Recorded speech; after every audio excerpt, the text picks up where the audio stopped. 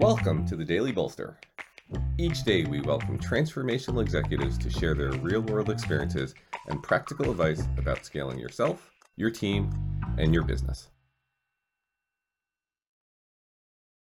Welcome to the Daily Bolster. I'm Matt Blumberg, co-founder and CEO of Bolster, and I'm here today with my friend Adi Sideman. Adi is the founder and CEO of Revel.xyz, and he is a multi-time founder and CEO who I've known through at least 3 of his startups with some investors in common. Adi, welcome to the Daily Bolster. Thanks for having me, Matt. Tell everyone first, before I get to my question for you, what does Revel.xyz do? It's got the classic XYZ at the end, so we know it's something blockchain-y. So Revel.xyz is a personal media marketplace.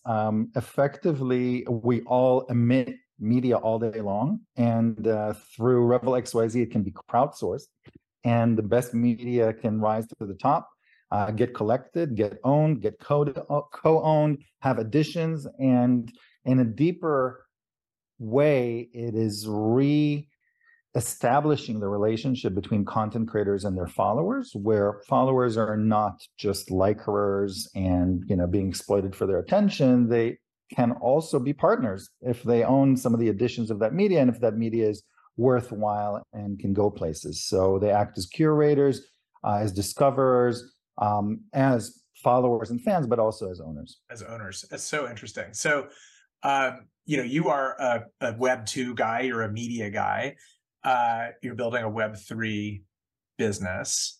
My question to you today, and I think most of the people who watch or listen to the Daily Bolster are more Web2 than Web3, although there are probably some that are fluent in both. But my question to you is, how do you think about building Web3 products in what is still really a Web2 world? Yeah, I mean, first of all, as a quick orientation, as we spend more and more time online, it will become more critical for us to be able to own and have control over what can be and should be digitally ours, like, our media, our money, our personal data, and, have the power to decide who can have access to it, who can buy it, who can sell it, who can co-own it. And so it's a very real thing that we're spending more time digitally, and it's a very real thing to have a solution to have ownership online. And that's really what Web3 is all about. And it is becoming possible to introduce some of the benefits of this Web3 ownership to Web2 users. And, we can break it into 3 things. And let's start. One is users don't care about technology. Right. They care about what they have to do and what they get out of it. They don't care what's sitting behind it. Exactly. They just care about the benefits that it unlocks. And, Web3 is just another technology stack, and who cares? So if you're building and you want to introduce ownership into your business, focus on building something people want, make it simple, deliver the benefits without the pain. And it's becoming possible indeed through bridging technologies to, not require a crypto wallet and, bridging assets from regular users who don't want to hear about it. Got it. Okay. Well, that makes sense. Where do we go next? Okay. So the second thing is there's a difference between ownership and custody, and people confuse that. So I own a Picasso, even if it's sitting in a safe in Amsterdam. I own Bitcoin, even if Coinbase is holding it for me. And so people don't need to hold the digital asset. They can just know that they can hold it. And that is the feeling of ownership. And yes, there is some trust involved, but we've been doing business like that for centuries. You want to meet people where they are.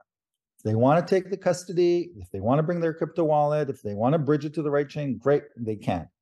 But foregoing being a crypto purist, not insisting on user self-custody, allows you to cater to a lot more people. Yeah. Over time, yeah. Yeah, no, that makes sense, right? And part of the magic of the web in general, and certainly crypto, is that things should be portable. Exactly. Yeah. And that's really exciting, and they can be portable today for anyone who has the wherewithal and the desire to make them portable. but we don't want to insist that everybody have the wherewithal, because then we will be left without users tomorrow. All right. Okay.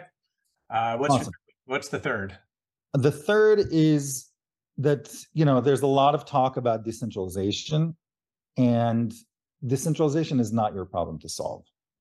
It is a deep and amazing technology that, secures this digital media, the money, the assets from being confiscated by the man, by hackers, by the government, by service providers, etc. It, secures them by removing the middleman, by removing trust. All of it is awesome and has huge ramifications on how digital business is going to be conducted in the next decade.